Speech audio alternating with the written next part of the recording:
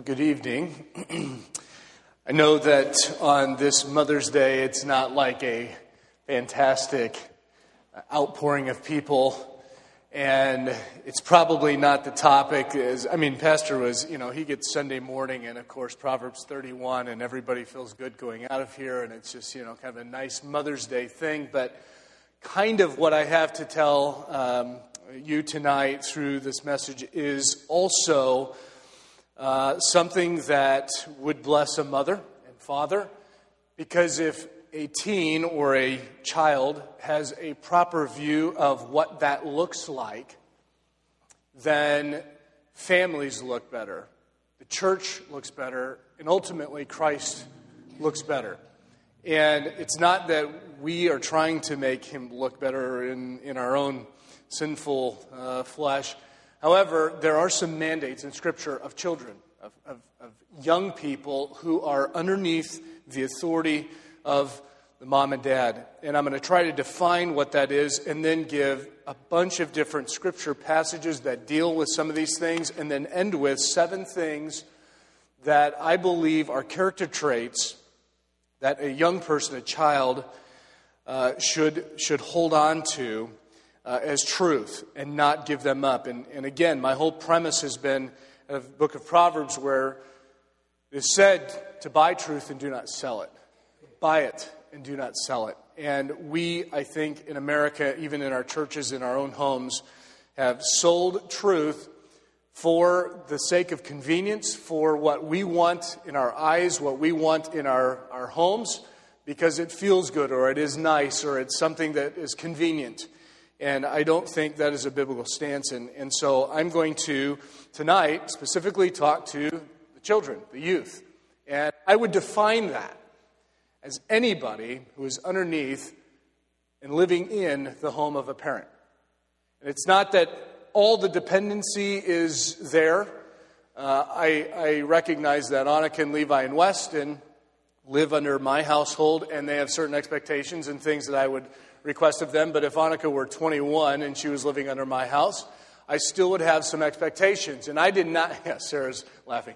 I did not realize that and realize how biblical that looked until I came home the first year of college, my first semester at Christmas. I flew home, and I got into my house in Phoenix, and my parents' house. Let me correct that. My parents' house in Phoenix, which up until that point it was mine. It was my room in my house, and I went into what was my bedroom that I shared with my brother, and everything was changed around. It was gone, or things were missing, and I remember my dad saying something like this: even though you're in college now, there's still rules here that there's still some things that you're going to abide by here in the home. And I remember thinking, well, that's ridiculous. Why? I just got done from 3 months of living on my own and in the dorm room there, and I didn't have anybody to answer to, and I thought, that's crazy. And so to give you an example, I've told my young people at school this, that my curfew in high school was 8:30 at night. And some people are like, what? I mean, you can't even do it. You can't even go to a youth group activity and be done by 8:30. You're right. Well, the youth group consisted of me, my sister, and my other sister. And occasionally one other person, so it could be as early as my dad wanted it, and that was it. And so I get home after college and that first semester, and I remember my best friend from high school called me up, and we were going to go out, and we were going to go to a Mexican restaurant called Pancho's, and we were going to eat all-you-can-eat Mexican food. We were going to go over to his house, where he was still living, and we were going to watch a movie or two and just hang out. And I remember very specifically when I left, which I borrowed my dad's car, I left, he said, well, you're going to be home at 10? 10:30? What's reasonable? And I'm like, Dad. come on, I'm in college, you know? I don't need rules like this. I said, I'll be back when I'm back. I said, I'm with Destry. You know who this is. For goodness sakes, his mom was your secretary for years. We're not going to do anything bad. We're just going to have a good time. And he looked at me and said, I don't care what you think, but 11 is the latest you're going to be out. And I said, okay, this isn't a hill I'm going to die on. Christmas is coming. I want some gifts. So very selfishly, I said, sure, okay, we'll do that. But I can remember the struggle I had where it was like I wanted to leave and be my own man. And I was still, in a sense, underneath my parents' authority because I hadn't made that clean break yet. It's a mess when it's like that. And okay, we'll deal with that maybe a little bit, but my points tonight are more directed toward those who are under full-time that capacity, where mom and dad very much so are part of the development and part of the decision-making process. And as that grows, what does that person, that child, need to have in order to understand truth in God, but understand authority and not just give that up? As I've asked Christian young people, and I assume they're Christian, in that I have asked them, they've given me testimony, and they are believers. I asked them, and these range from junior hires all the way down to kindergartners, what is it that makes you so upset at your parents and your homes? And the number one reason I get is inconsistency of parents. Okay. Parents, we need to accept that we're inconsistent. We have to. Because we are. We're sinners. And we're not going to be consistent perfectly. And I asked again, okay, so what is reason number 2? Well, rules. Okay, so if we start to dissect every rule, we could be here for 2, 3 years, 4 years, I don't know. We could be here for a long time. Okay, what about rules? Well, I can't do this and I can't do this, but they tell me to do this, but they go and do this. And it's the exact opposite of what they told me, so that kind of goes to the inconsistency thing. But rules in general, like I can't do. And I know pastors very quick to say, don't give a bunch of can't do's, do a bunch of you can do with all these options that are good. And that's fine, but as a kid, you really don't, you still don't identify with that.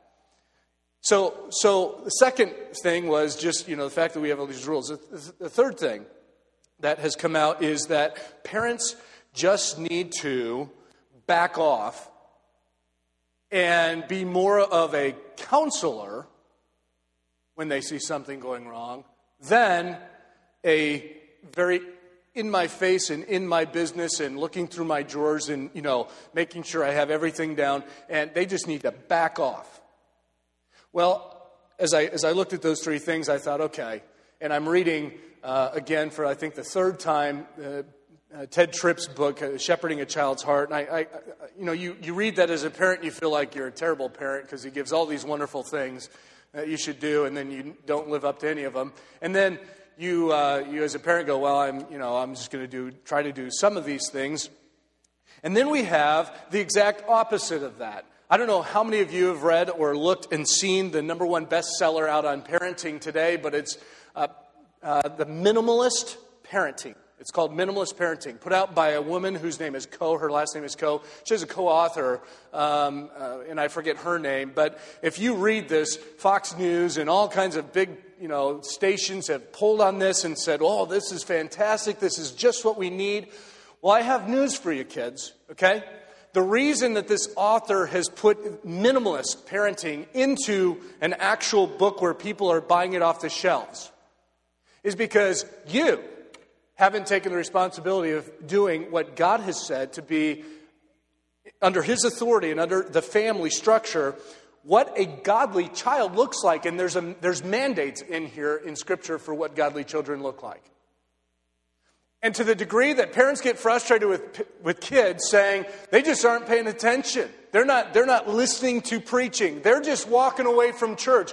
And we can read all the statistics out there, which there are plenty of statistics and statistical books. It still comes down to whether or not families are understood completely. And if family, mom and dad and parent, is understood completely, that means that it doesn't just end there. Kids have to understand that they have a specific role as well. And all of you young people in here, this is for you. I want you to listen to truth. This is God's truth to you. It is not mine. I would much rather put a PowerPoint up here and talk about how you can be a better kid without sassing back, without, having attitude problems in a 5-step plan so that home life can be better and you can have all those privileges that you want. But that is not in Scripture. There is nothing in there about that. Let me tell you what it is. First, I'm going to define what a child is defined as by our definitions of today. So, child, or if it's plural, obviously children, is defined. There's 5 different ways I really looked at this. And number one, there's kind of an A and B here. A person between birth and puberty. So you got an infant to a person who is just in the teenage years, and however you define that. B, a person who has not attained maturity or the age of legal majority. In other words, you're not recognized in your citizenship in your area as an adult. And so for us, we would say probably 18 maybe, or 21, depending on, which one you look at as more responsible. So maybe in that defined box, there's a child. Secondly, we can look at a child and say, well, that's more specific. It's talking about, defined as an unborn infant or a fetus, or maybe we would say just an infant or a baby. A fourth definition would specifically cite a son or daughter. So, an offspring. Fifthly, if you look at it maybe in a sense of tribal culture, a member of a tribe or a descendant. They give is interesting in some of the dictionaries I looked at. One of the addendums here was that it was a child of Abraham. Interesting, they made that analogy to a biblical person, man, but yet maybe that's what it is. Well, kids, in order to figure out where you fit into this whole role, I think you have to understand what a biblical family looks like. Because you wouldn't be a child if you didn't have parents. If we were all just put on this earth and we were just individuals, we wouldn't have the structure that God laid out. And by the way, the family is God's institution. It is His institution, and so therefore there's organization of it. So we have to figure out what that is.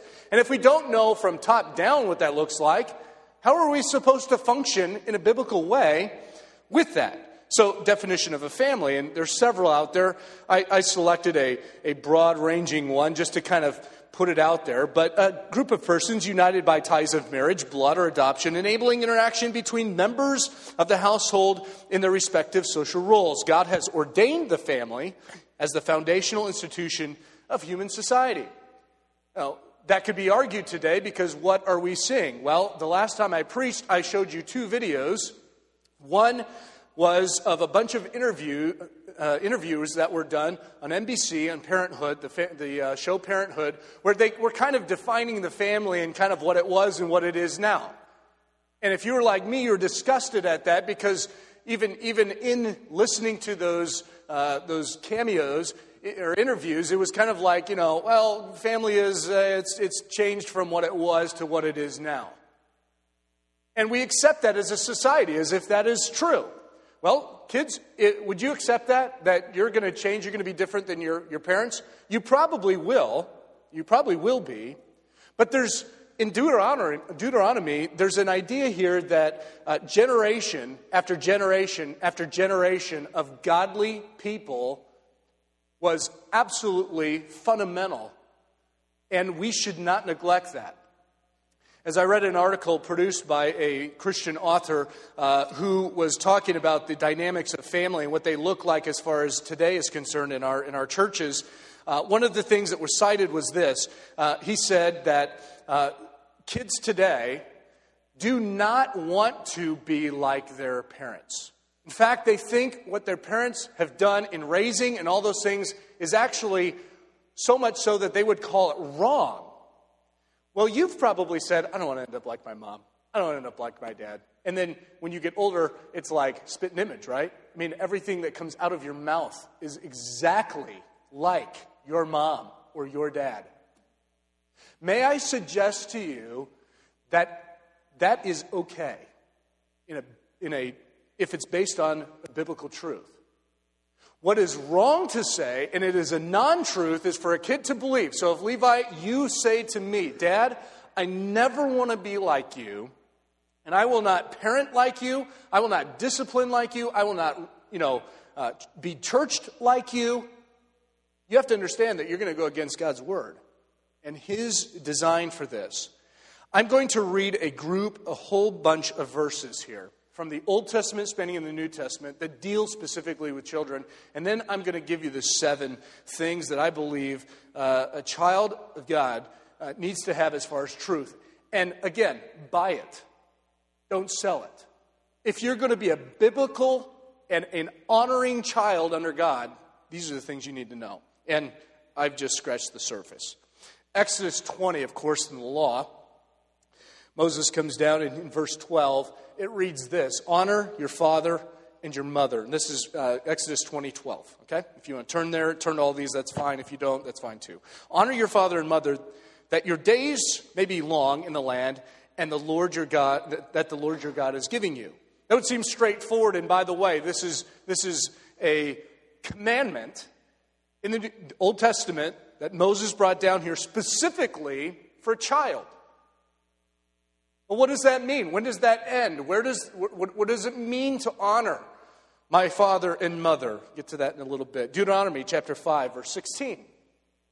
Almost a spitting image of this, where it says, honor your father and mother as the Lord your God commanded you, that your days may be long and that it may go well with you in the land that the Lord your God is giving you. It's almost a direct repeat of this. In Deuteronomy 27:16, there's the idea of cursed be anyone who dishonors his father or his mother.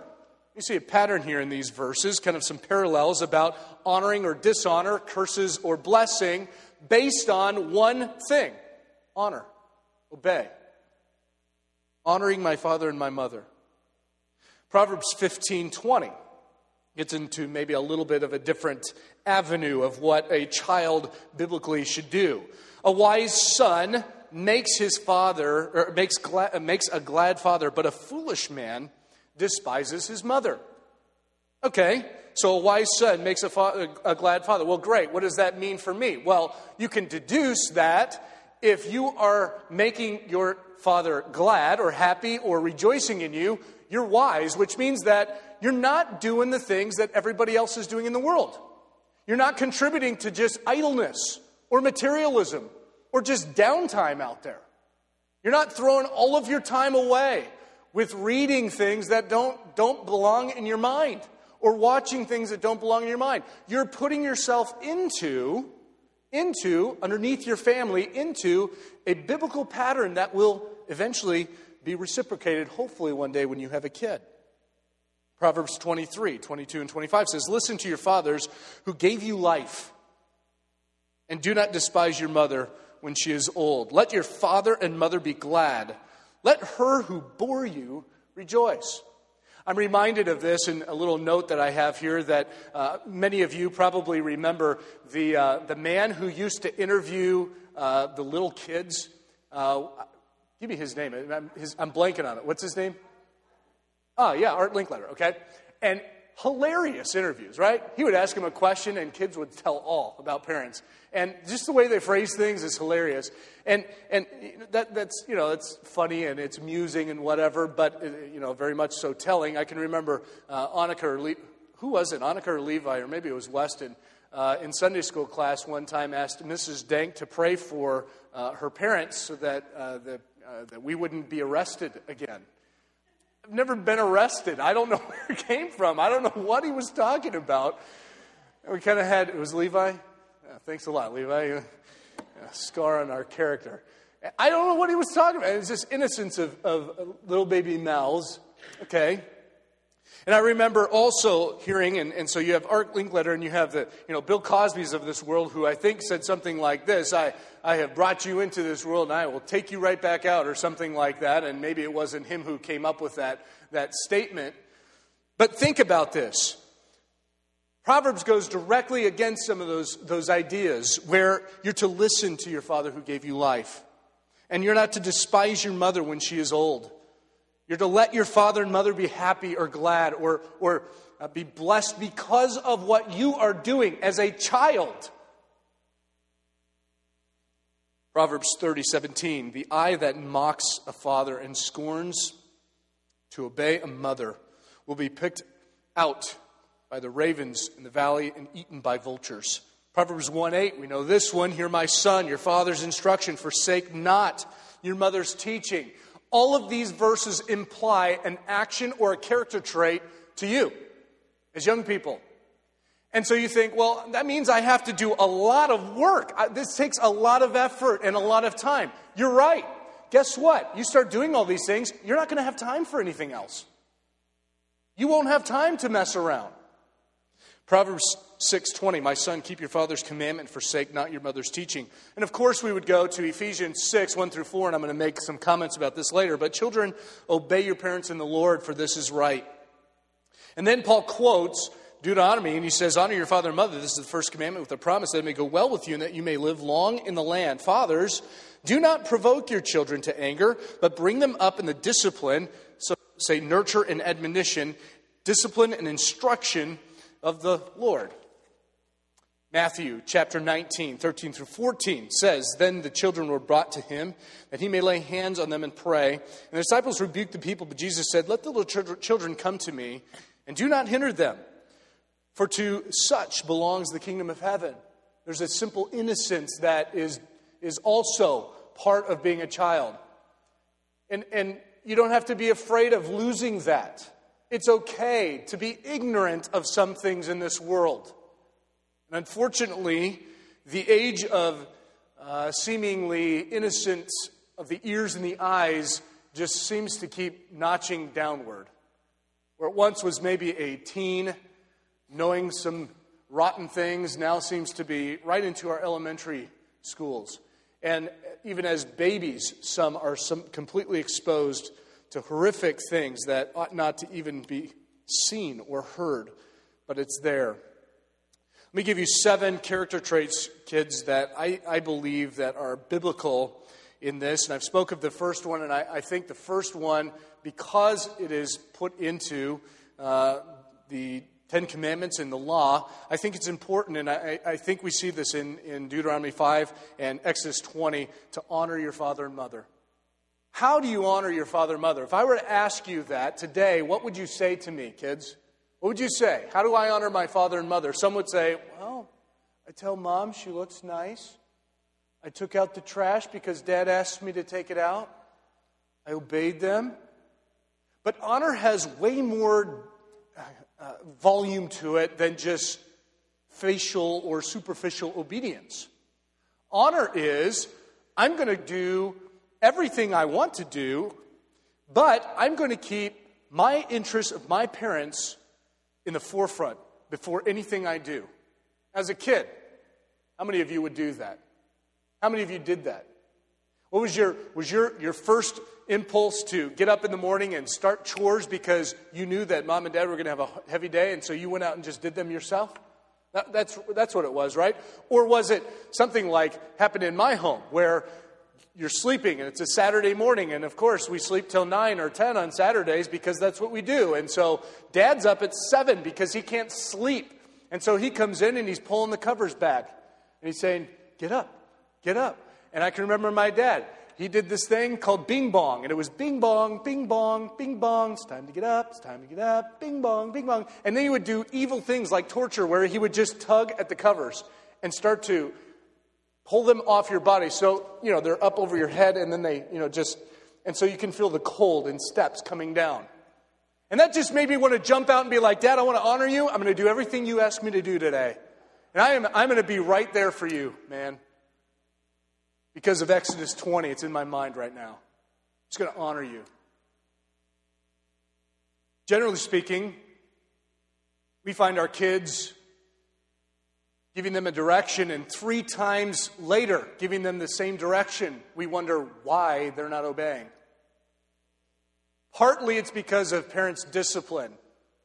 But I am not willing, okay, hear me carefully, I am not willing to put all of the blame onto the parent, because at some point, Kids have to own up to the responsibilities. That may seem harsh. Like, what are you saying, Shafe? That's impossible. Kids can't do it today. Yes, they can. They can. And it's not because I'm forcing my kids to do this. I see it as a biblical principle. I see it as truth.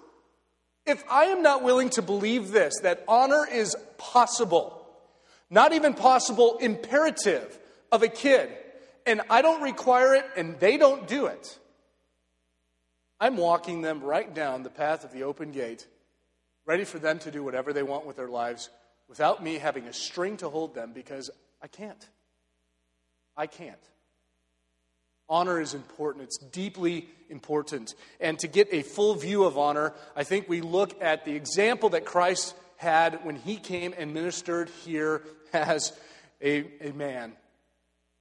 You read John, and you read the Gospels, and you read the accounts of the crucifixions, and every single time he's confronted with that, a question of, why are you here? And I'm here to do the will of my Father.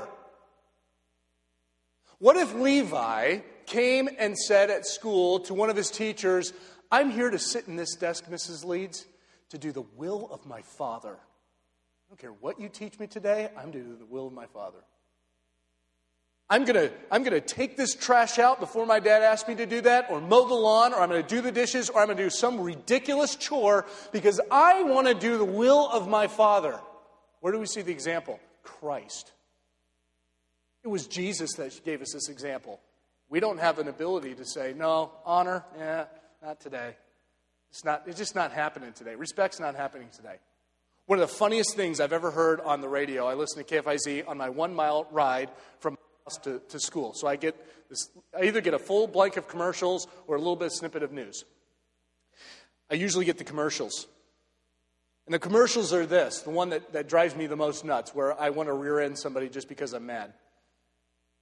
They have this behavior system out there that they will give you for free.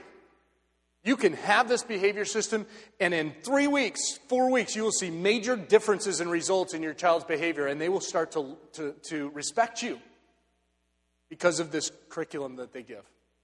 And the only thing they require is that you turn around and you give a review on this thing. So I ordered it. I called them up and I said, yeah, I'll take it. It's trash. It's so trash. What the premise is this. Just first step is this. Step back. Like, what? Step back from what? Confrontation, truth, love, discipline? Don't read that here. Step back for what? Step back because the emotional tendency or the ruin that you could be doing to the child and not letting them understand where you're at and weaving the I forget the terminology they use, but weaving the healing back in your family and your relationship, you must take a step back. Okay, so God, when he gave the 10 Commandments to Moses, and he said, honor your father and mother in specific design of a child, saying that to them, underneath the structure of a family, he didn't get that little commercial, obviously. He didn't hear that. He didn't, God just didn't tune into the AM 140, 1040, and, KFIZ. He just didn't get that. And so if we allow ourselves to get into these other ideas of where we're going to be able to manipulate our kids' behavior or trying to get them to honor and respect us through some other source of manipulation, and it's not God's word, what we're doing is we're setting up for what Deuteronomy 6 says not to do, and that is to teach a generation not to love God and not to honor. Do we want that in our churches, in our families, in our lives? No. No. And a multiple no to that. No way. But yet, here we are. Levi, pick up your shoes. Levi, I told you to pick your shoes up. Levi, I'm going to tell you one more time to pick your shoes up. Is he honoring me?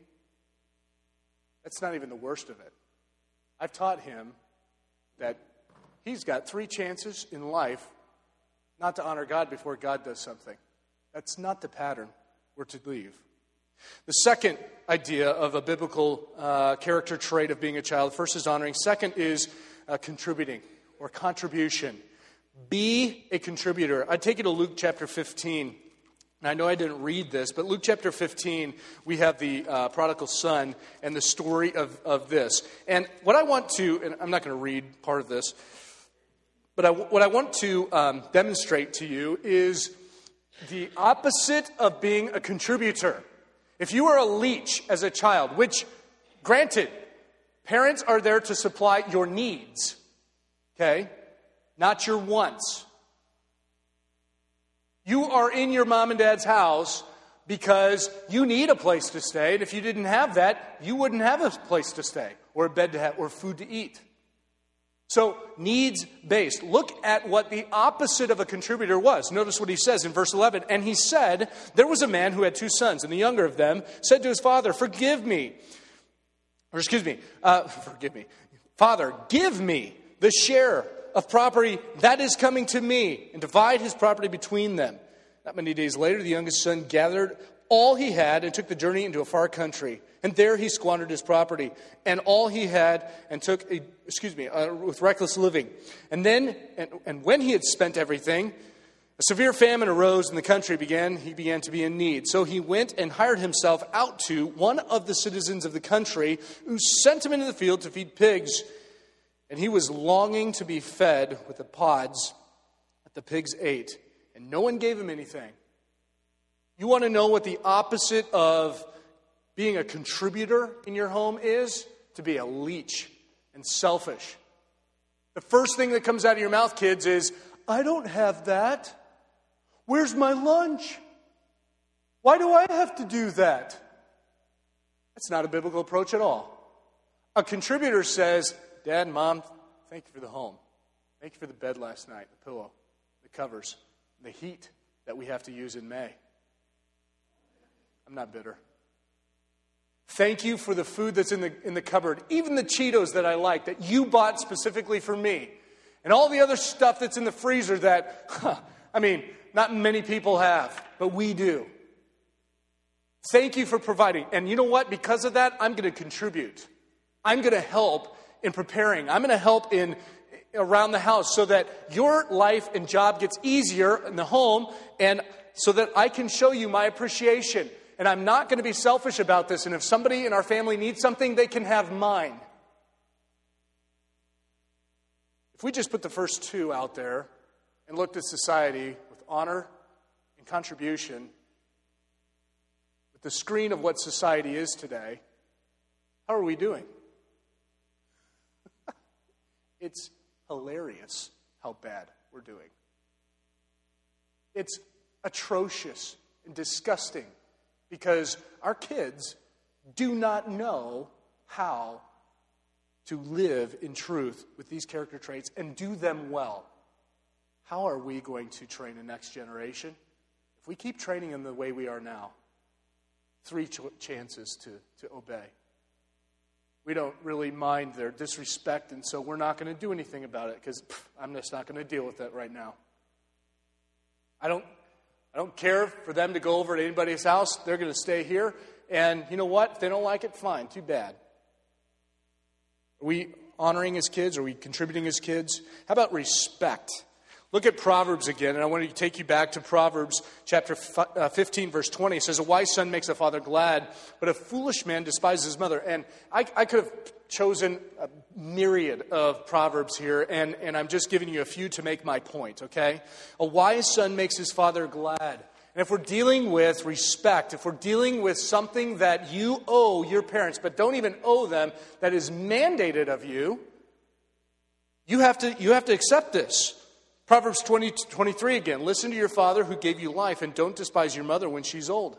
One of the worst insults you can have as a parent is your kid not respecting you.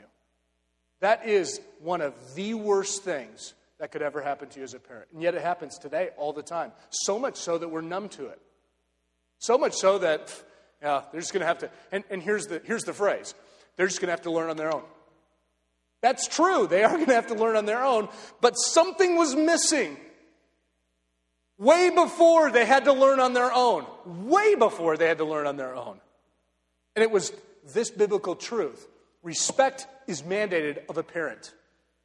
And to the degree that we don't require that or have that pillar in our family, we don't show ourselves as a biblical family, nor as a biblical husband and wife, or individually. And again, we're selling truth. We're selling truth because that's not what the modern family looks like today. If we're going to be an NBC 26 parenthood type family, it's okay if our daughter takes off with a guy who's, a little bit older and goes to prom and gets a hotel room. That's normal. Maybe it's okay that grandma comes in and tries to teach my kid how to pray, but whoa. We can't do that because, hey, listen, we're going to let Junior find his religion on his own because he deserves that. Where is that in Scripture? Where is that? Proverbs 30:17, the eye that mocks a father and scorns to obey a mother will be picked out by the ravens of the valley and eaten by vultures. You disobey, you disrespect, you dishonor your parents because you don't have a biblical view of what your parent is to you and what that means under God. Fourth, learning. And again, I go to Proverbs. If you go to Proverbs 1:8, obviously Proverbs 1:8, I preached over that just a few months ago and said, "Hear my son, your father's instruction. Do not forsake your mother's teaching." To sit and learn from your mom and dad. They have years on you. They know the ins and outs of the world. Maybe not quite like the one you're going to grow in, but it's the same. The only thing that's different is we're more sinful. That's it.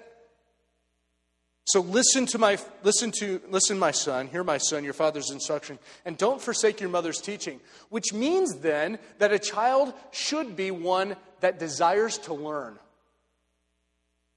So mom takes you to the library in the summertime.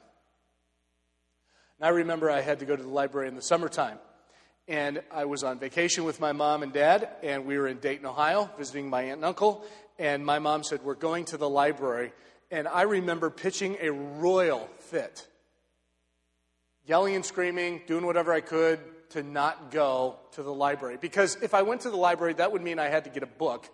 If I had to get a book, I can guarantee you that my mom was going to sit right next to me and she was going to make me read it. And it was summertime. What's with that? That's my time, right?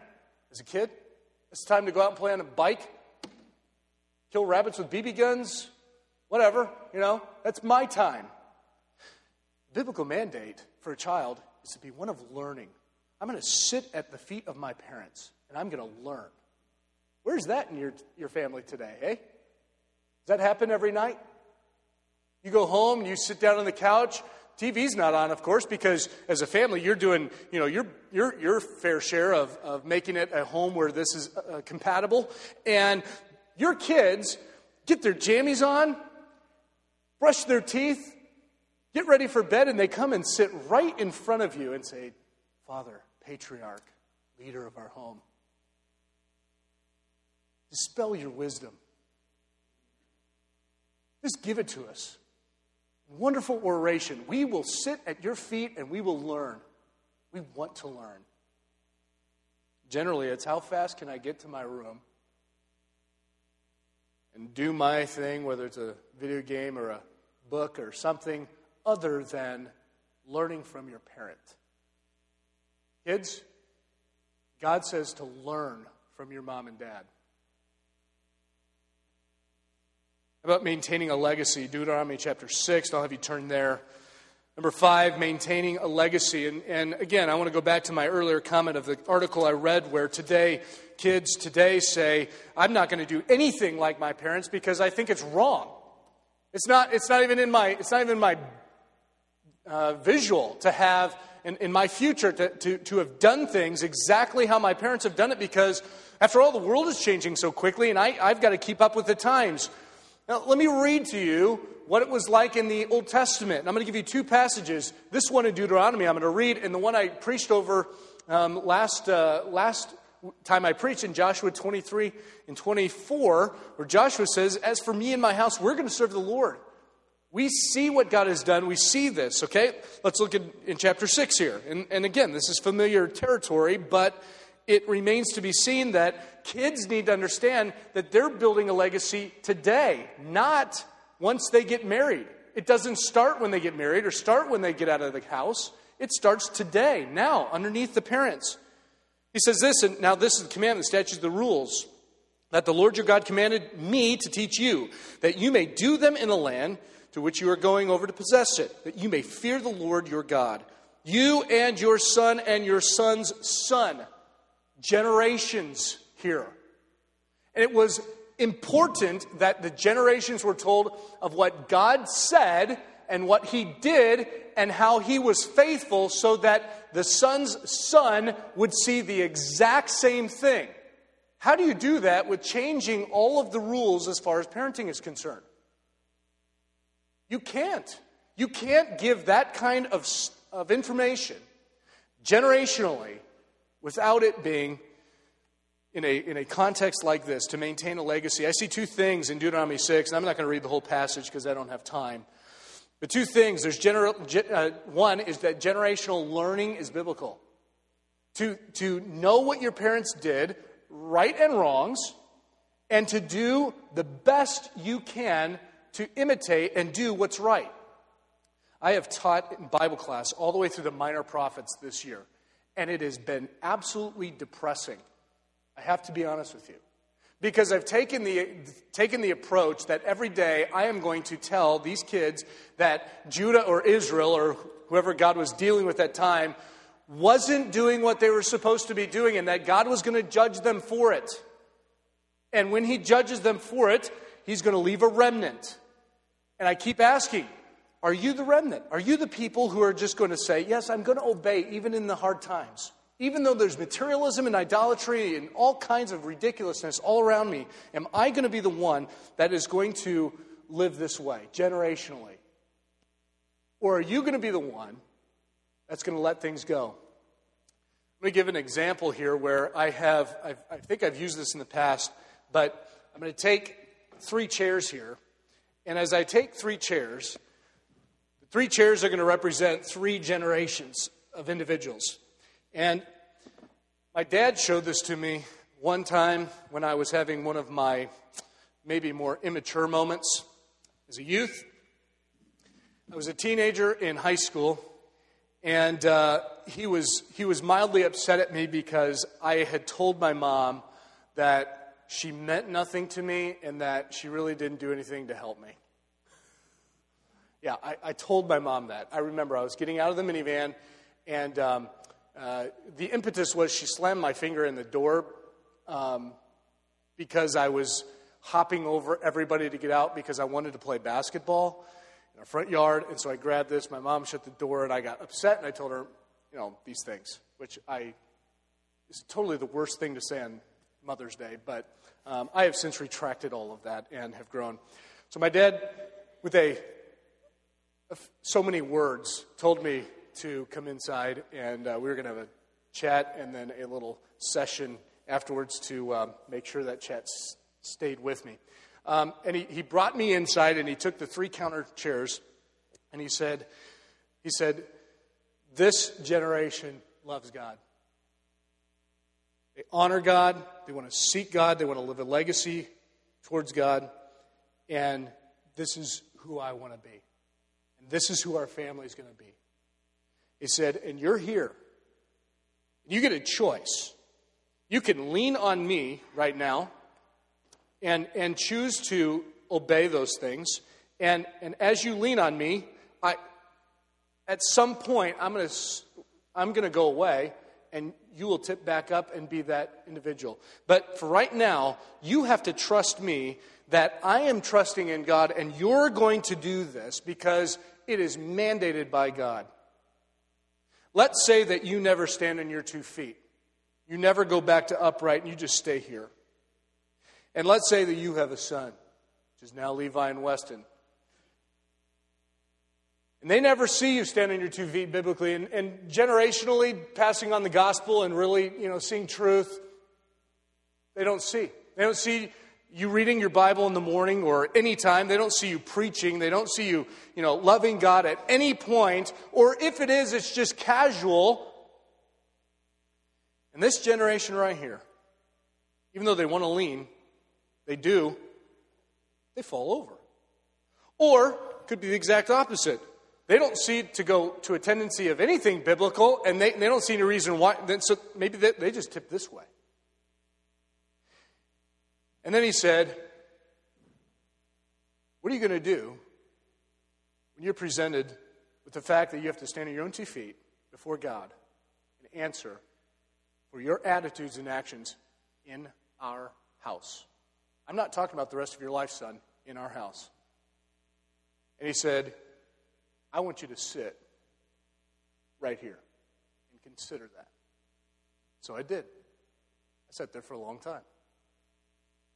And as I sat in that chair, initially I was like, this is so stupid. Why am I doing this? He just used 3 chairs and tipped them on each other, and it doesn't mean anything. It means everything to me today. Because now I'm here.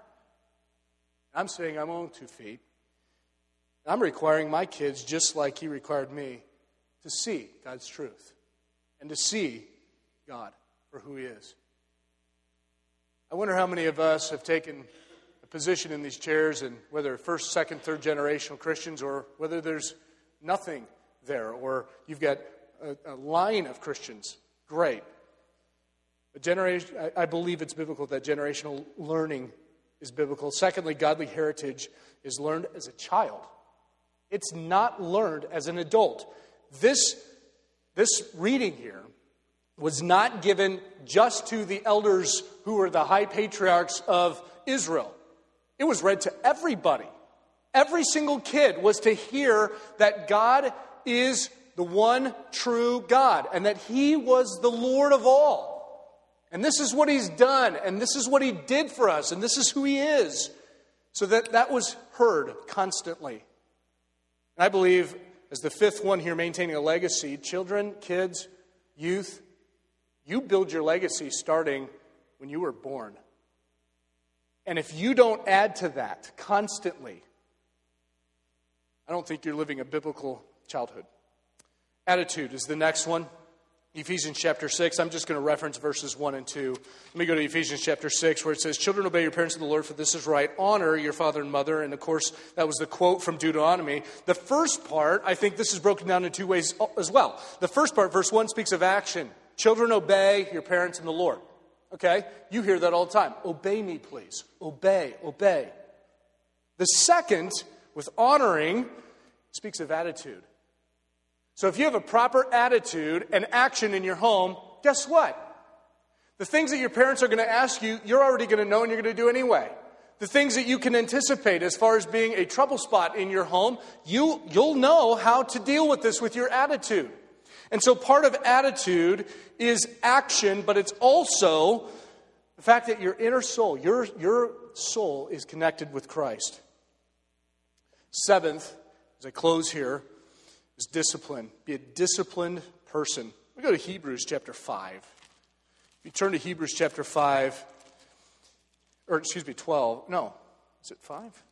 No, it's 12. I wrote down the wrong verse. It's Hebrews chapter 12. Starting in verse 3. 12:3. Let me go there. Consider him who endured from sinners such hostility against himself, so that you may not grow weary or faint-hearted. In your struggle against sin, you have not yet resisted to the point of shedding your blood. And have you forgotten the exhortation that addresses you as sons? And he says, my son, do not regard lightly the discipline of the Lord, nor be weary when reproved by him.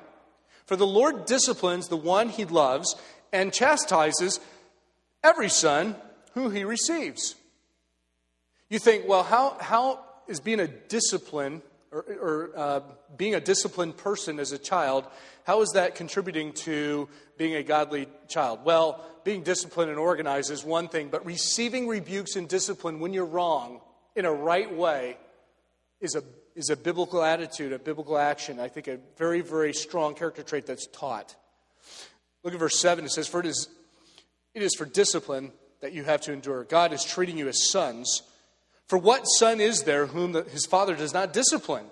If you are left without discipline, in which all have participated, then you are illegitimate children and not sons. Besides this, we have had earthly fathers who disciplined us, and we respected them. Notice the two things that are combined there. Discipline equals respect. Today's society says discipline equals hatred and space between, kid and family. That's what the stuff I got from the KFIZ thing. It says, don't discipline. Just talk to. Don't give hard lines. Let the kid fill it on himself. Figure it out on himself. Trip on himself. This isn't exactly what we see here. We see that discipline, even our earthly fathers, so my dad and me as Levi and Weston, fathers disciplined us and we respected them. Shall we not much more be subject to the Father of spirits and live? For they discipline us for a short time, as it seemed the best of them. But he disciplines us for our good, that we may share his holiness. It's attributed to holiness. As a kid, if you're going to live biblically and you want to be holy, you better accept that discipline as good discipline, as what your Father wants. And it's from the Heavenly Father. He goes on, for a moment, discipline seems painful rather than pleasant, but later it yields a peaceful fruit of righteousness to those that have been trained by it. I think disciplines is fleshed out in two ways as well. And I can go to Job 5:17, Proverbs 3:11. I've got a bunch of verses here. The two ways. Discipline is a way a parent can show love. If you do not discipline your child, you do not love your child. That's God's word speaking. You just don't love them. You may love them in the fact that you want them to be your friend and to respect and love you, but you don't love their soul. You don't love their character and what that is building. There's a big difference there, too. Discipline is how God shows love to us. Honor, to contribute, to respect, to learn, to maintain a legacy, or, as I've put it in other fashions, build a legacy. Attitude and discipline. If you did all 7 of those every day, kids, what time would you have to do anything else? Okay, so it's not just for the little kids, it's for the big kids. If we did all 7 of those every day, what time would we have to serve ourselves other than God?